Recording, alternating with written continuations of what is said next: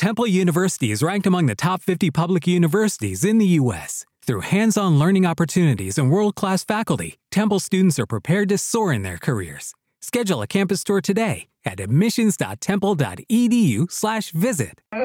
There you go. Hey.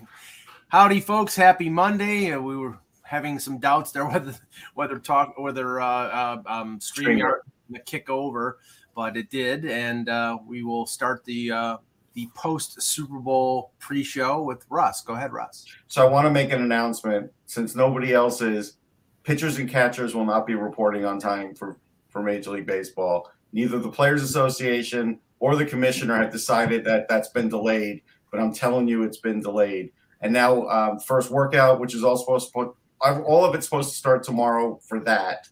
That's not happening. And then positional players is supposed to report on the 20th. I'm going to tell you that's not happening either. I just feel like somebody should say something. And since there are people out there that still care about baseball, I want it to be that person. Since Rob Manfred is gutless and can't say it, or even some people in the Players Association. Nobody's saying it. Yeah. Not a people. Yeah. You know, I actually have fond memories of the opening of baseball spring training for a couple of reasons. I lived about 80 yards from a Tasty Freeze when I was a kid. A Tasty Freeze was like a Dairy Queen. Yeah, I remember. Yeah, and they always opened up in the spring. It wasn't really spring; it was winter. Right. At the same time that the Tigers opened spring training, so. You know, it was like a double boost. You could start reading about the Tigers, and you could also get a chocolate vanilla cone or a hot fudge sundae. So it was always, a great time to be a 7-year-old. We had Dairy Queens in Buffalo, but we also had Carvel.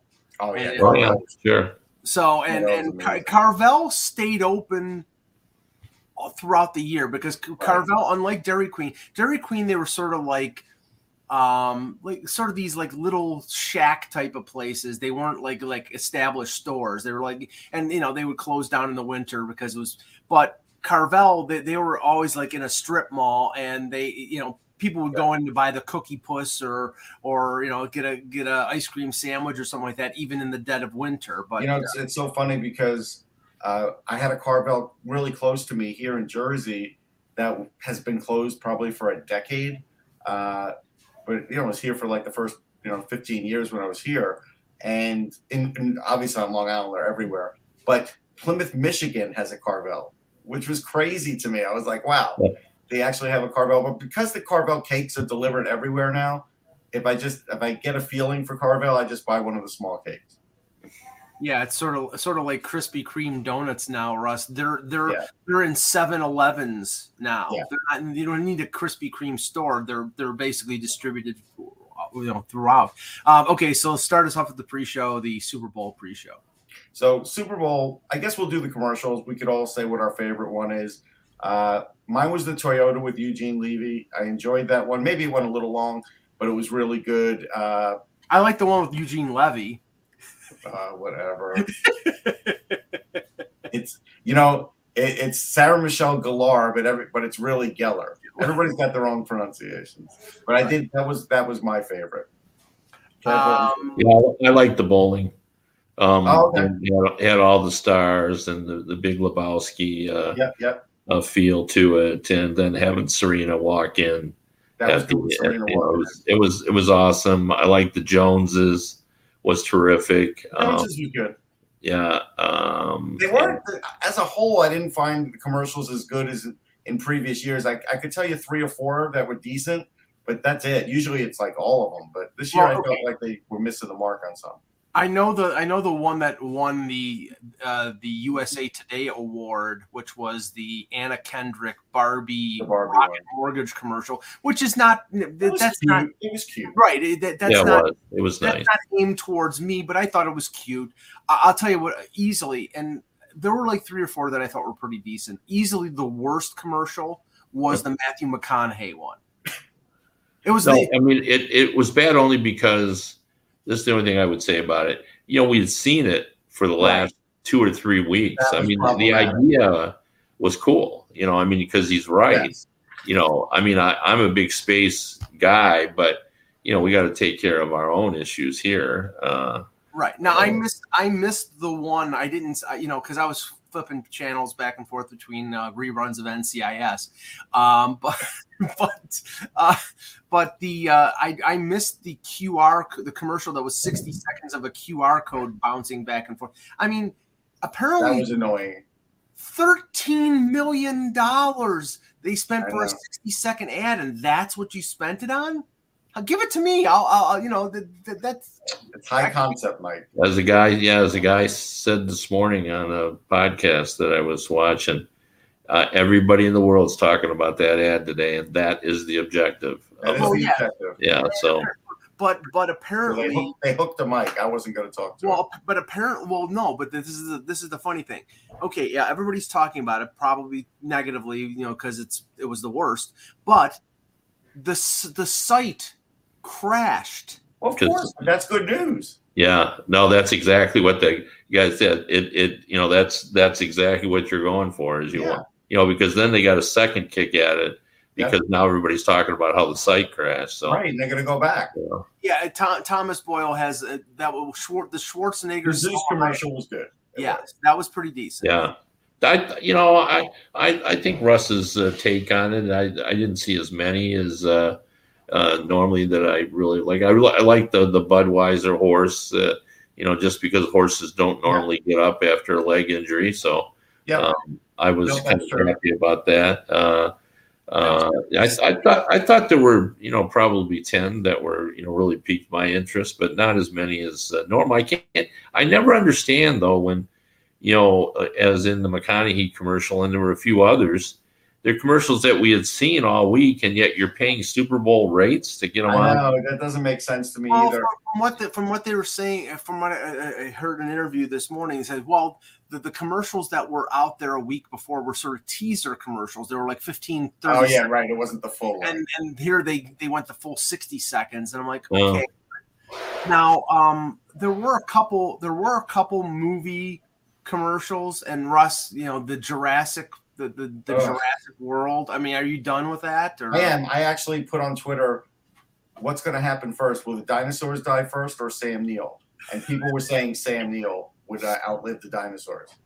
Well. I mean, it's just so over. It's if he doesn't, you'll be the first to report it. So.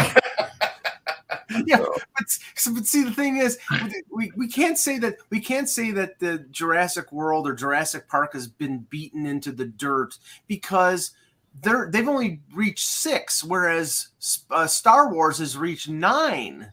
Yeah, but okay, Star Wars has functioning, talking people. The stars of this are dinosaurs, and last I looked, none of them talk. Yeah, but don't be that kind. Don't be that cruel to Laura Dern. Come on. Yeah, I don't like to criticize movies that have the extended runs, because I don't watch them, but the reason they have the extended runs is because there's a lot of people watching them. I did watch the one a couple of movies ago when they first got it back into like movie theaters after probably like a 6-7 year gap. I did watch that, and I thought it was okay. And then I was like, the next one, I was like, no. And now this is the second one after that. And that's why they had to bring back the cast of the original one, because the second one was not that good. Okay, getting to the game. This is the thing. I really didn't care that much about the game. Like, if it was Kansas City, I would have had a rooting interest to root against Mahomes. I didn't care one way or the other who won this game, so I could sort of sit back and enjoy it without that visceral hatred. Kev, and it was a decent game. It was not. Yeah, bad. No, I mean, obviously the people in Detroit, we had a vested interest. It felt like it was our quarterback out there, and Stafford threw 3 touchdown passes, and so and we got the desired result.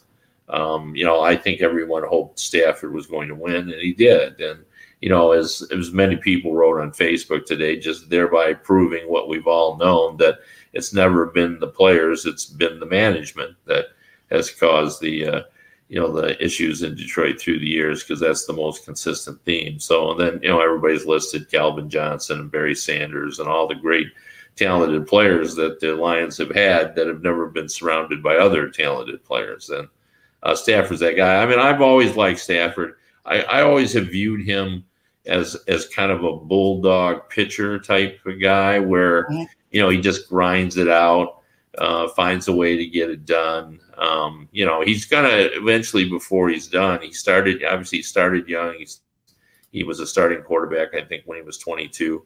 I wasn't sold on him at the beginning, but he's a lot better now with the team around him, and you could see it. And I knew a couple of years ago he was really good, but at the beginning I wasn't sold on him. I admit that. Yeah, well, but he has been a guy. Early on, people said that he was injury prone. He had a couple of years in a row where he was hurt, and he hasn't been injured since then. He just kind of pulled pulled it all together, and he's going to end up with, before said and done, he'll be one of the most prolific passers. Oh yeah, he's going to be a Hall of Famer for sure. Yeah, already he's his numbers are just staggering. Yeah, he's had so many 300-yard gains, and so many come from behind wins, and even in that game, he wasn't even a consideration for MVP, and yet he threw 3 touchdown passes. That's a fair point. That's really a fair point. I mean, look, most of us picked the Rams to win, and they did, but most of us also were like, boy, this refereeing is really getting dicey in these Super Bowls. And we saw a makeup call. We see it all the time in hockey, Kev, and we probably saw one in the Super Bowl too. And it's like, at this point, I can't get mad at it. It's not my teams. I don't have the same vitriol that some people do, but I get what they're seeing. We get to see it all. And, but that's been going on for so long. I mean, you know how I feel about officiating. It is what it is. Yep. It's, it's human. It's never, until you make it robotic, it's always going to be like this. And we don't want it to be robotic. So, and, I just remember the great Brian Lewis telling me, Kevin, don't you think if we could find better referees, we'd hire them? And the answer, of course, is yes. I know they would like to, so, there's the part of it. I actually thought, I take nothing away from the MVP. He's a terrific player. He's had an unbelievable year. But, he had 39 yards. I thought Donald was the MVP. I did too. My wife and I both thought Luke Donald had changed the game. When he started putting pressure on, it became a whole different game. The whole second half was a whole different story. Matter of fact, Mike and I talked at halftime, and I said to him that I didn't believe the Bengals' offensive line, which was bad all year, could hold up another half against the Rams. I said they're going to start to have problems, and they did almost immediately. Well, I think the game actually changed on that out of bounds shenanigans. He chased him out, he threw him out. There was no flag on the play because it was a legitimate, throwdown. And right after that, they started to it got him so jacked up. Yeah, it fired him up. You're right. Yeah, he had all kinds of pressure. Well, I'm surprised one of the Bengals offensive linemen didn't try to take out. They Donald. did. No, they did, and he got called for a 15-yard penalty. Yeah, he went after him. Yeah, but and I have to say this because I'm sure it's particularly heartbreaking. This is 30 some odd years apart. The Bengals lose Super Bowls. They lost the John Taylor late touchdown with Montana with the almost perfect drive late in regulation, which I remember the story. I think somebody said Montana to sort of calm down his teammates had said something like, "Hey, there's John Candy." I remember that. You're right. And that sort of calmed down everybody because they were all verklempt because Cincinnati was leading late in the fourth quarter. I mean, Cincinnati, they had the ball at midfield after the Chase catch, and they had a 1st and 10, I think around the 50. And 3rd and 1, they get stuffed. And that really killed it because then I think the going for it on 4th and 1 early in the game kind of killed it because it led to a touchdown that probably wouldn't have been a touchdown, and maybe the complexion of the game would have stayed a different way. The one thing I'll tell you, and I could be wrong about this because it is a long time ago, but I didn't feel like Cincy's coached a great game, and I'm not sure Sam White coached a great game either. And I think that's what they have in common. Yeah, but Russ, I think Mike's right on that. I thought I thought they were marching down for the tying field goal. Okay. And that's they also that said they were going to go for it. Yeah, and that's the coach's decision. That's the other thing, Kev. The coach said no matter what, they were going for it. They were never going to kick a field goal. Yeah, but I don't think that changed anything. I think when they didn't make it on that down, as Mike said, that changed everything because they had self-doubt, and then they decided to pass on 4th down. Yeah. And I thought that was a mistake. I thought they should have ran it again.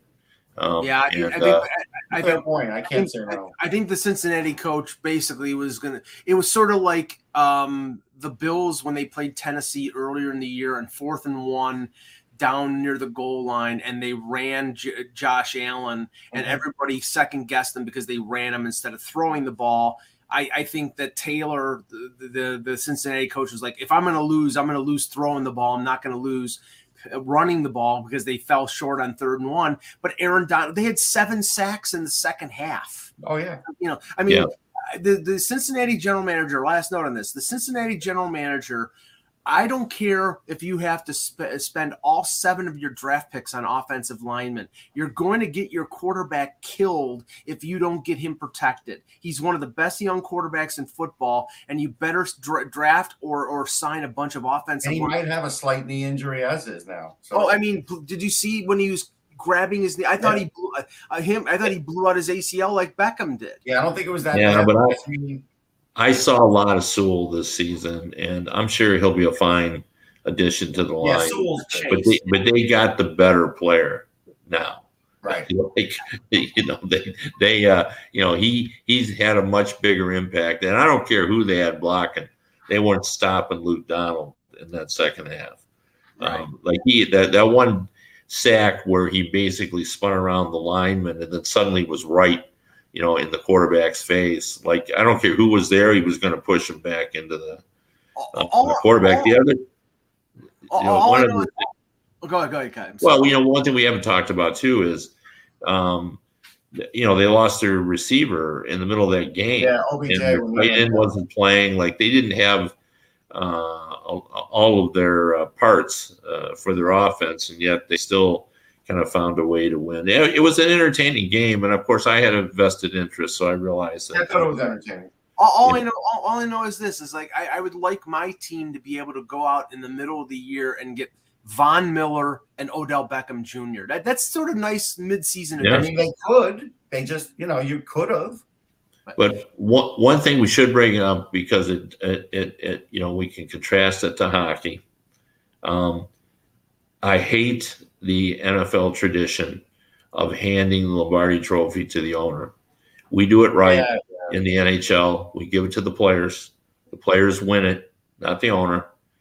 So that Lombardi Trophy, should go to the players first. No problem with the owners getting it, but not first. And I think Aaron Donald is going to retire. I do. Yeah, and especially somebody as distasteful, at least the St. Louis fans, as Stan Kroenke. But anyway, hello, Hockey World. Today is Monday, February 14th, 2022, Valentine's Day. I'm Russ Cohen from Sportsology. Kevin Allen, Hockey Buzz. And I'm Michael Agello, and this is the HockeyBuzzCast here on HockeyBuzz.com.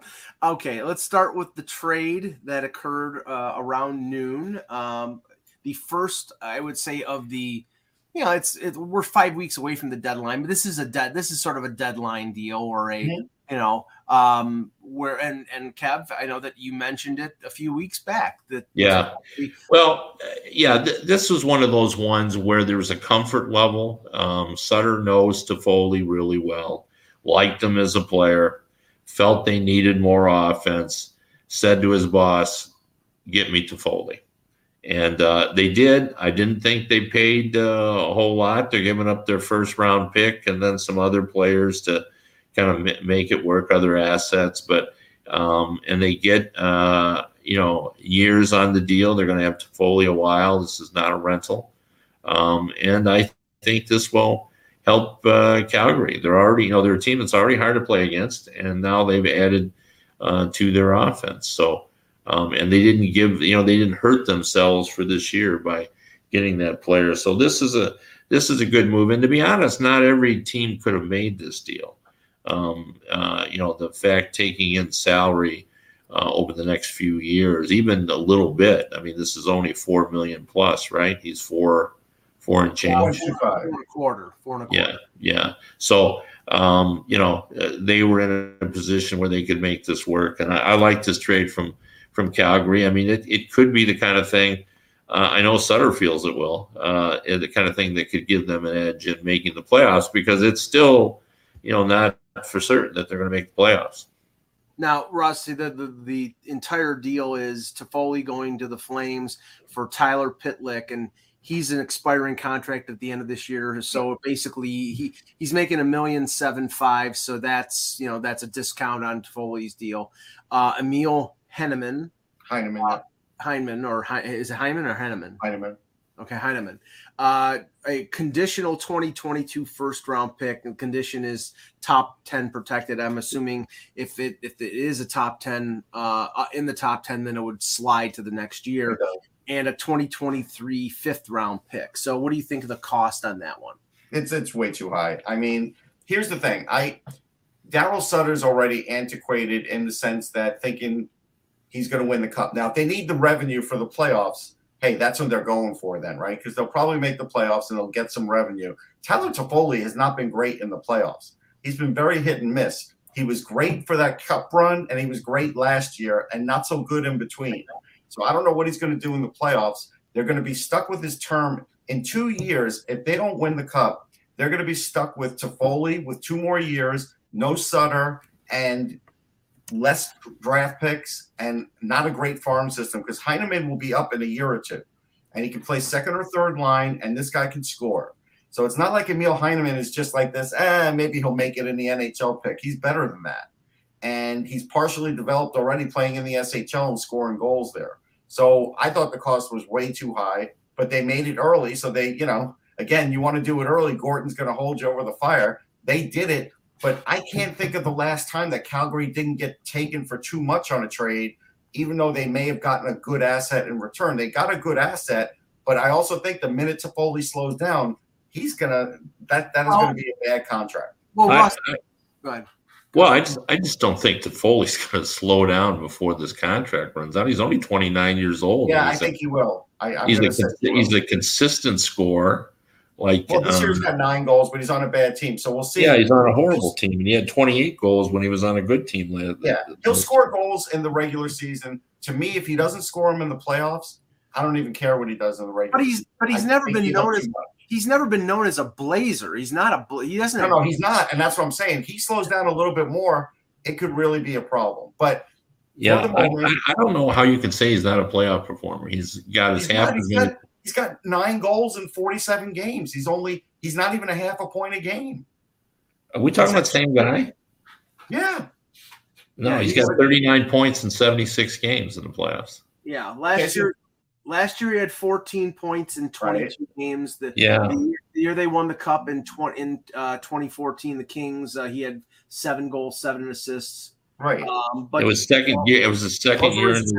Those were his 2 big playoffs. What's the rest, Mike? He hasn't even been in the playoffs. So. He has. He's been in with Vancouver. He was in a couple more times. He had 4 points in 7 games, 2 goals in 7 games. So that's okay, He had 6 points in 12 games in his rookie year. And then he had 2 other times when he was in the playoffs when they only lasted 4 games and nobody on the team scored and he didn't get any.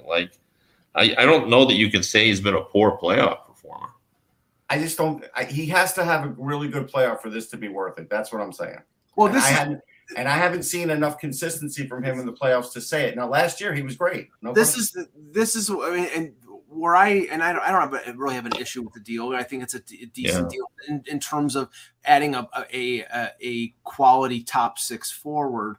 But what I mean, obviously, the Flames are sort of going all in here in the sense that, okay, Gaudreau is a UFA at the end of the year. So now you're spending $4+ million that maybe could have been put towards Gaudreau, and that's going towards Toffoli.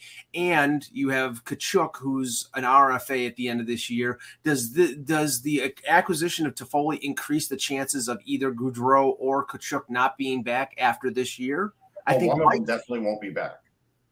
What's that, Russ? One of them definitely won't be back. Yeah, but I don't think it's because of this deal. I think they already know that what's going to happen with those two players, and I think they're just like to see. I just don't see, Russ, how you can see this was an overpayment. You're not going to get a player like him without giving out a first round pick, and the other guy. The other guy is a better player than I think people are giving credit for. Besides, the fifth I don't care about. The fifth round pick is no big deal, and I don't know. Is this guy that's going to come up? Is he if he's a player in the league, he's a player in the league, but is he going to be an impact player? Because the Foley's going to play in their top six. Yeah. I think the reason you give up the reason that they gave up the first round pick is because you got cost certainty at a relatively low amount. That is why. But I think he could be an impact goal scorer. I do. Do I think he's a 40 goal scorer? No. But do I think he could score 20? Yes. Yeah. Well, I mean, that's what you pay for these days because there are very few 40 goal scorers. No, I know. So. But I'll tell you who's not happy about this deal. Ken Holland.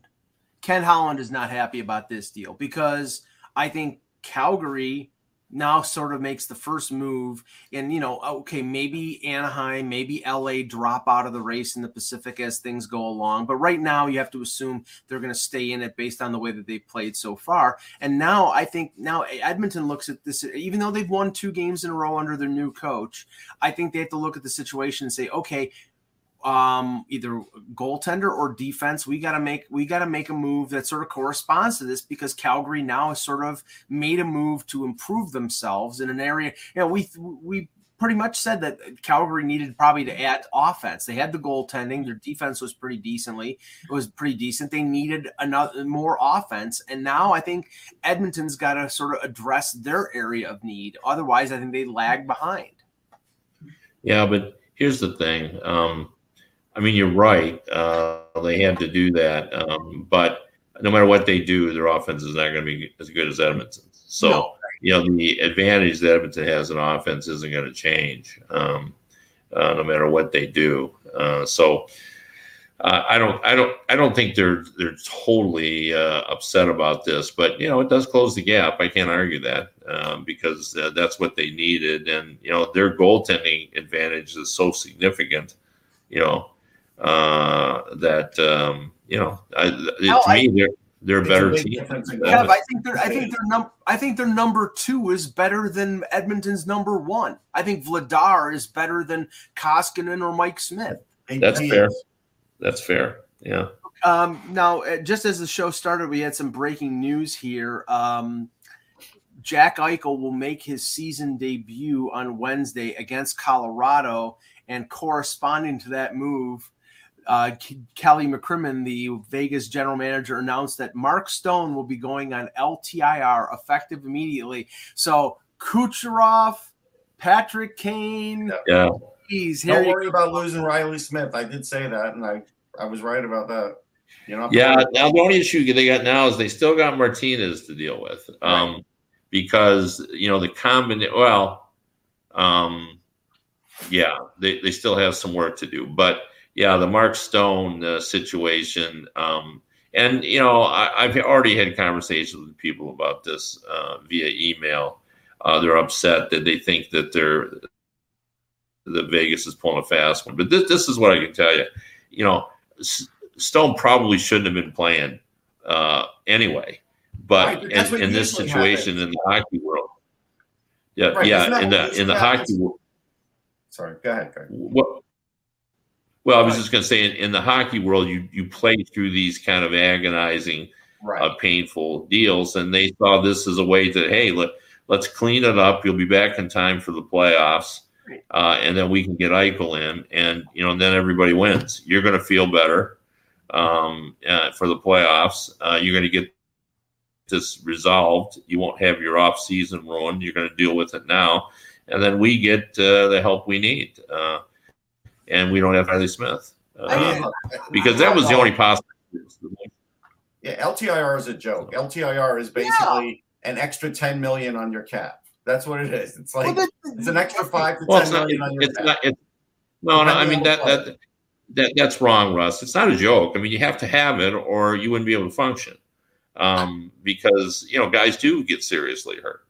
But they might have to look at it, differently and sort of close off, these kind of things and say that that the cap continues into the playoffs. Or, right. That's what they should do. But it's not a joke. It's necessary. I mean, it's a joke the way it's distributed. It is. It's really poorly done in the and look, no GM should complain because they're all going to do it if they're in that situation. Yes. And we know that. For sure. I mean, those are the rules. But to me, this is on the PA. Yes, it is on the PA. That's true. Yeah. I mean, that but one of the problems is that you're in these heavy negotiations, all the details of all this, and what you never can factor in is how creative everybody is. That's true. And then somebody figures out how to take advantage of it, and then you've got to close it off at some point. This is and so that's what they're going to have to do. But you got to have long-term IR to deal with these kinds of situations. But for now, there's a way to take advantage of it. And guys, he wouldn't be getting this surgery. I don't think. I think he'd play through this, and he'd be miserable. Yeah, there's no doubt. But this is a tool that every general manager is going to use. And I mean, honestly, it's like, the hue and cry. Oh my God, they're going to take advantage of LTR. It's more than a tool. It's become more than that. And the fact is, they've left this open for the last few years without trying to close it up either. Like that's the but nobody took advantage of it in a significant way until Kucherov. But they didn't do anything after that. And we haven't negotiated the deal since. No, but you could always amend the CBA if everybody votes on it. Time out. Going back to Kane, 2015, and on top of that, how many the Pavel Datsyuk deal to Arizona, the Nathan Horton, David Clarkson deal between Columbus and Toronto, manipulating the LTIR is something that teams are just doing every year. So yes, you could change it, and maybe what Ted Starkey suggested, and on Friday, because we were starting to hear rumors of the possibility of this happening, he said, the cap extending into the playoffs is something that could. I think it will. I think it will in the next CBA. That's for sure. But they don't have to wait till the next CBA. Yeah, they do. You can bring it up. It doesn't mean they'll summarily turn it down if there's something else they want. The reason they do is how this works too. You're just not thinking about it.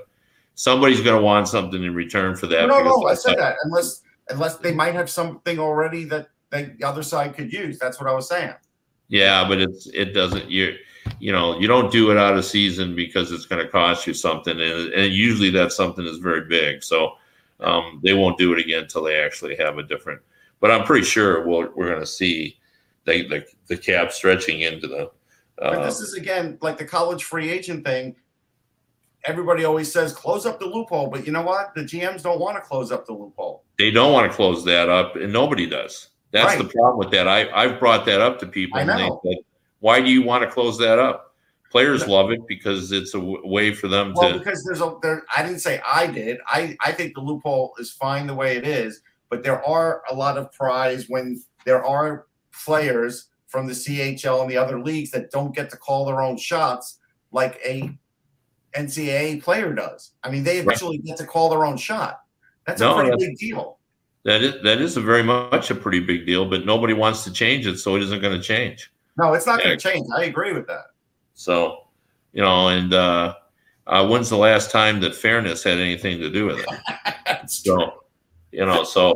It is really a kind of a bizarre situation how this kind of all works, but it sure makes it fascinating though. It makes it interesting for us. There's no doubt. Yes, it does. It really does. And now we're on the Martinez watch because he had a very serious lacerated face. I mean, it's not like he hasn't had a significant injury, but he's been skating a while now. Yeah. So at some point here they're going to deal with that, and you only get $10 million on that extended. Does he have any more? Is he a UFA or does he have another year? No, they signed him to an extension. Yeah, he's got an extension. He's here for a while. Go to Seattle or Arizona. No, they're not going to trade him. They're not trading him. You don't think they're going to trade him? No, they'll trade. No, not at all. they'll trade. We say they're going to trade Dadonov, but what if nobody wants him, Mike? Well, then trade who? Dadonov. We keep saying that, but apparently nobody wants him. I don't see that they can trade Dadonov. I think it's got to be Riley Smith. So yeah, I don't know. That would surprise unless they pay somebody off. If they overpaid. No, that never happens. Well, I mean, they can overpay the Arizona Coyotes or somebody to take Dadonov. I mean, but that extra year just makes it hard. The Coyotes need a cap hit for next year. They need a cap hit. Yeah. Okay, so, Kev, you wrote about Darcy Kemper, and Darcy Kemper had a shutout yesterday. I mean, I've been talking to people about this too, because the one element that's been missing from all of our discussions, and we've talked about it frequently, of the Colorado's team's need for a goalie. And I know Mike is concerned about his injury history, and plus he had been real up and down. If you look at his starts over the start of the season, he's had a bunch of them where he's given up a bunch of goals, and then he's had some nice ones. But all of a sudden, he has settled into a rhythm now. Like Colorado, the team is playing very well, but so is Kemper. In his last 9 starts, I went through every start. He's at a .952 save percentage. He's 7-0-1 in those 9 starts. And I've been talking to people around the league, and they all have said the same thing. He looks really good. And so the question is, and what we've not known when we've discussed all this, is how Sakic feels about it. And that's always a hard read, because he's not the hardest guy in the league to read, but he's one of the guys. And you never quite know what he's thinking. He plays his cards close to the vest. And a couple of guys have told me they do not think he is necessarily going to go out and get a goaltender. The average Kemper's save percentage is up to .918 now. The average has fallen to .909. The team save percentage in Colorado now is at exactly the same place where the Tampa Bay Lightning is. Kemper's goals against average and save percentage have crept up close to where Campbell's is of Toronto. We have only one guy on this panel that's worried about the Colorado goaltending. I haven't been. I'm not. But there's one guy on this panel that does. Yeah. I've been concerned about it. I've watched a lot of Colorado's games early on, and I thought that Kemper wasn't playing at a high level. I'm not concerned about his injury, but I am concerned about his goaltending. But he's been very, very good. And I'm the exact opposite. I'm not worried about him as a quality goaltender. I'm worried about him getting hurt. And I can understand why Sakic, maybe there are other fish to fry before the deadline, Kev, because, we've heard, the Giroux rumors, or we've heard them going after a forward or maybe another defenseman. I just see what happened in the bubble a couple years ago, and them ending up with Michael Hutchinson in Game 7, and that's why I'm like, if it was me, I'm like, okay, maybe I don't go out and get myself a number 1. Maybe I go out and get myself a really good number 3, and so I don't have Michael Hutchinson with my life on it. Well, my thought is this: they've been linked to rumors. There's been good reporting that the Philadelphia Flyers have been looking at Colorado's prospects. So they've obviously had some discussions about Drew. But I think a better way to go is they should get in the Sherratt standings. First of all, he's a 3. They stayed in Philly for like 5 straight days looking at everybody in Philly. Yeah. Well, there's been really good reporting about what they've been looking at in terms of the prospects and stuff. But anyway, the point of all is, if I was them, I'd be looking at Sherratt, because, that's what they need for the playoffs. A guy like him that's hard to play against. He's good defensively. He's a shutdown guy. They got plenty of offense. So you don't think he's hurt? You don't think Sherratt's hurt? You think they're playing possum with that so he stays healthy for the trade deadline? He's on the IR. Yeah. So, but he's only supposed to be there a week. I know, but this is Ben Sherratt we're talking about. Like, every year it seems he's been getting hurt before the deadline lately. He's one of those guys that has before. Well, I don't know. I don't really have any idea, but I think Sherrod is fine to play. And I just think, like, if I was Colorado, that's a guy that I'd be pursuing. It's a lot less costly. It's going to cost you a first-round pick, but, they're going to pick, 28th or 29th. And Sherrod, we saw what he can do. Oh, no, he could be a difference maker. Yeah, he can. And I think they could use him even more than Giroux. And Giroux's, I can see the lure there. I mean, they got enough goals, but Giroux gets fired up. He plays a feisty, passionate style, so I can see the value there. But I'm just saying, right now they have Jack Johnson, playing some minutes, and I just think Sherrod would be better than Jack Johnson, even though there's no doubt about that. You know what's funny though, Kev? I just feel like the Giroux thing is coming from Sakic, and I think he probably sees that he's not going to re-sign Kadri, and if he gets Giroux, he will try and sweet talk him into extending with the team, especially if they're very close to the cup. And I think that's what Sakic's plan is, really. Yeah, because there's no way that no way on God's green earth that Nazem Kadri is going to re-sign with Colorado, because he's not going to take less, because they would want him back for less because they got to sign McKinnon, and that's not going to happen. Giroux might take less to win a cup. Yes, Kadri is 30, turning 32. This is his last chance to make big money. Yeah. He's a center. There are teams out there that need centers, so he's gonna try to hit the grand slam home run, and he's not gonna hit the grand slam home run with the Colorado Avalanche. Yeah. So, yeah. But the Flyers, I will say, just again, they have to do better than Justin Barron and Sampo Ranta. That has to, if that were to occur, that would not be a good trade. Even if there's a first-round pick attached, that would not be a great trade. They got to do better than that with at least one of those prospects, if not two of them. But the challenge there, Russ, like we said on Off the Post, is the fact that Giroux's got an $8.25 million contract. But he is, probably the second best rental forward in this rental class next to he's one of the top 3 face-off guys in the league. You could put him on the wing or in center. You can put him on the power play or the penalty kill. Like, there's a lot of ways you can use Claude Giroux. Well, and we've got now multiple ways to launder him.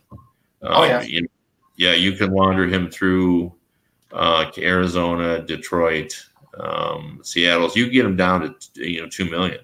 Right. Philadelphia will keep half. And then you can ship them through Detroit. Now you're going to end up paying a lot more for him, but but still, I mean, I think it would be worth it to get him down. He's one of those guys that I think is worth laundering. I do too. Not everybody is, but he is. Yeah. Now switching to the Olympics here for a second. Starting with the men, because the women, we know the matchup that's going to be on Wednesday, and it's the matchup we've been waiting for, which is Canada-US. So we'll address that one as we get closer to that game. But Kev, Russ and I talked on Friday night when it was Canada-US. And first of all, I find it laughable the accuracy of the CNN Twitter feed. The article that CNN posted regarding, this is the U.S.'s first victory over Canada since 2010, that's true. But then they said, spurring on memories of the 1980 miracle on ice. Nobody who's watching this tournament is mistaking what we're watching with 1980 or 1998 or anything. Nothing close to that. Russ and I were watching the Canada-US game, and it was competitive, but Kev, it was AHL caliber. It really was. It was sloppy. Yeah, no, I don't know why they would write that because it's not anything close. I mean, the only thing that's the same is that we went with college players in 1980, and we were going with college players now. That's the only similarity, and it's a completely different situation because they were going up against the Soviets, who had some of the best talent in the world then. I mean, the talent that was on the Soviet team, it was not only great for that era, but great for all eras, and that's what makes it different. But as it's turned out, Helene Elliott of the LA Times wrote a really nice piece, and it was very, very accurate, where she just says it's looking like the USA Hockey made the right decision to go with the younger group. Yeah, no question. And because that group is talented, there's a lot of skill there, and their goaltending has been good. And they've got multiple. Accurate about Drew Comesso? I think I was. Yeah, you were, but also Strauss-Mann has done a good job as well. Yes, no question. So, who do you think he's going to sign with? It's a good question. Any idea, Russ? No idea. Yeah, the problem with him is he's obviously 6 foot. So that's gonna. Somebody will do it. Oh no, there's like 11 teams interested, Russ. Yeah. But at least that's what I've heard. So I don't doubt it. Let's deviate just because it's funny. A couple weeks ago, Jeff Merrick reported that a undrafted OHL goaltender named Matt Guzda, who's 6'5" and 220, I think, like big, tall, but he was never drafted. He was 21 years old. He got signed by the Florida Panthers. And Kev, there is still that prejudice against, the big goalie, the 6'5" goalie, but the 6 foot goaltender, there's UC Saros and there's a couple other guys, but there's still a prejudice against the short goalie still.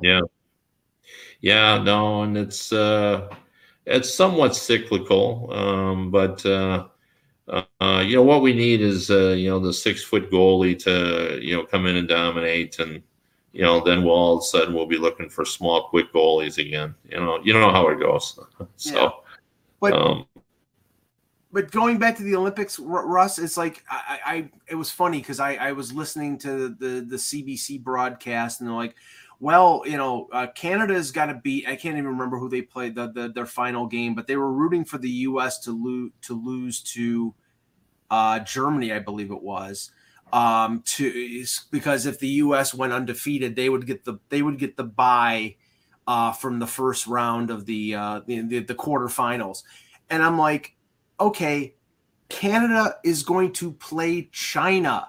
That's like a bye. Are you kidding me? I mean, like, the only advantage that they don't get is they get a day of rest. US, as I mean, that's pretty much what everybody has been saying when you see the analysts of it, that the only reason is you don't get that time off. But I've always kind of questioned whether that's good or not.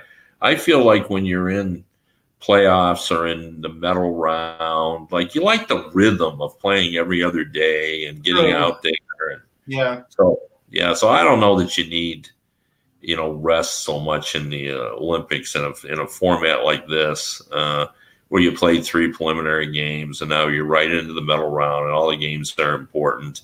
I think, you want to keep your team into it, thinking about it, focused.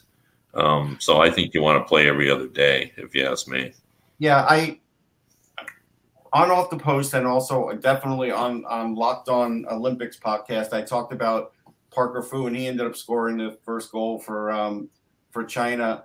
I think there's a chance he could get signed. I'm hoping for him, and so, Spencer I think has to get signed. Parker I think is with Chicago. I think it's Spencer. One of them is with Spencer signed. Well, I know he signed a couple of years ago with Calgary. He was with Calgary. So he has rights. I don't know if Parker has rights with somebody anymore, but I'm hoping he can get over to North America because he might be, a bottom, like a 4th line player. And we'll see. I mean, I was happy to see him get the goal. The one thing I was looking, Kev, for Strauss-Mann, I could see a team like the Devils going after him. Because the way they've had injuries in goal, they're not going to hang on to Wedgwood forever. Bernier's probably, with that hip injury, who knows what's going to happen with him. I could see Strauss-Mann fitting into their system. Yeah. He's from the East Coast. I think he's from Connecticut, is he not? Connecticut. That's the other reason, yeah. Yeah. Well, I'm pretty sure Wedgwood got claimed. Yeah, Wedgwood got claimed. He's on Arizona now. Now it's that's right. Now it's Gillies. Yeah. So they need a goalie. I could see him go then making a heavy play for him. And they called up Nico Dawes when they didn't even really want to. They had Akira Schmid up a couple weeks ago. Yeah, because he's 23. Yep. So yeah. So Parker is the kid who's Chicago. So I think Spencer is really without an affiliation now. So maybe he'll get another crack at it. What I'm surprised at, Kev, is the fact that, we thought that it was possible that they were going to extend the taxi squads after the All-Star break, and they stuck with their guns. They didn't do it. And I mean, I'm a little surprised now, maybe they just didn't want, from what I understand, they just didn't want like what they considered money outside of the system, because it was meaning money that, like you were burying money on the taxi squad. Like, for example, the Leafs were burying Nick Ritchie or Kyle Clifford. Now they're down in the American Hockey League. Now that money isn't outside the system. Now they're down in the minors, and now it's factored in. But I still think, even though we may not have games postponed because of COVID, we're going to have situations like the Islanders right now who lose Varlamov to COVID, and now they call up Corey Schneider. Yeah.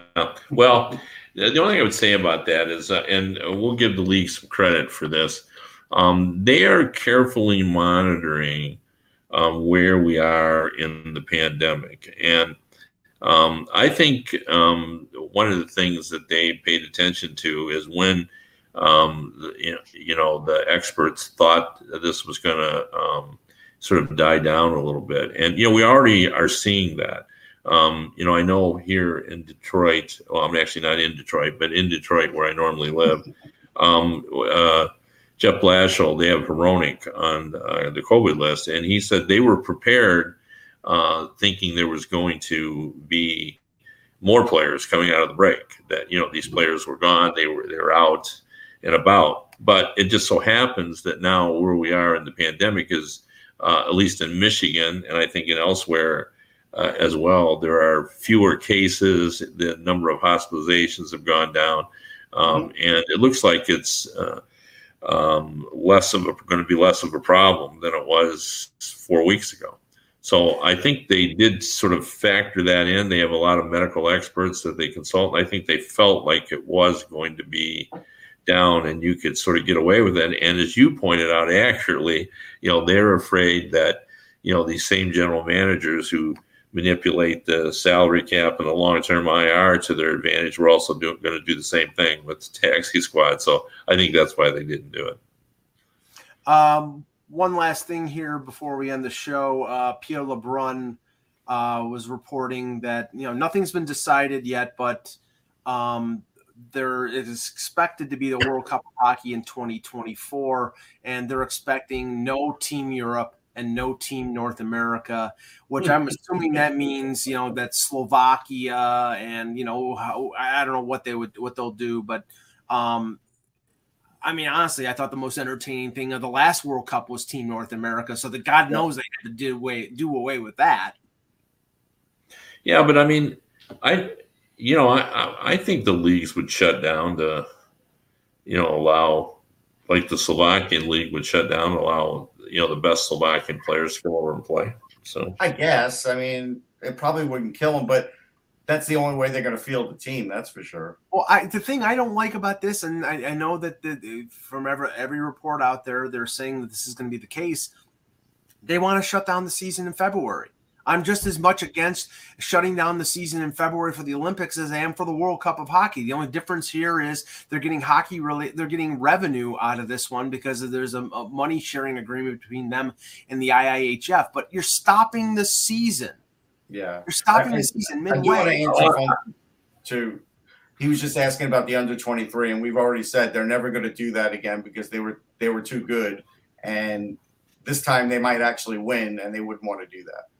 But Kev, what do you think the appetite is amongst the owners for stopping the season for 2 weeks in February to risk your players in an international tournament? Well, I think the same things apply. That we're going to go to the Olympics in 2026, yes, for sure. And I think you answered your own question because there'll be revenue coming in, so the revenue is not going to be an issue. I think they'll replace any losses that might come about from this stop and restart. But the question that still remains is the risk of injury. Guys could get hurt in the World Cup. The intensity I is don't remember there. anybody getting hurt in the last one. Do you? I don't remember there being a significant. No, but, I mean it could happen. Sure, but that was in September. Right. That's why. Yeah, it was in September. Yeah. I mean, all you have to talk about is John Tavares in Sochi. Yeah. The Islanders weren't a playoff team, but if the Islanders were a playoff team, you think that I think it was Charles Wong at that. But you think Charles Wong wouldn't have raised a complete crap fit? I think he would have. But anyway. Wouldn't have done him any good, but he right. So. No. But okay, great show, guys. We'll be back tomorrow with another edition of the Hockey Buzzcast. For Kevin Allen, for Russ Cohen, I'm Michael Agello. Thanks for watching, and remember, without the buzz, it's just. With Lucky Land Slots, you can get lucky just about anywhere. Dearly beloved, we are gathered here today to. Has anyone seen the bride and groom? Sorry, we're here. We were getting lucky in the limo and we lost track of time.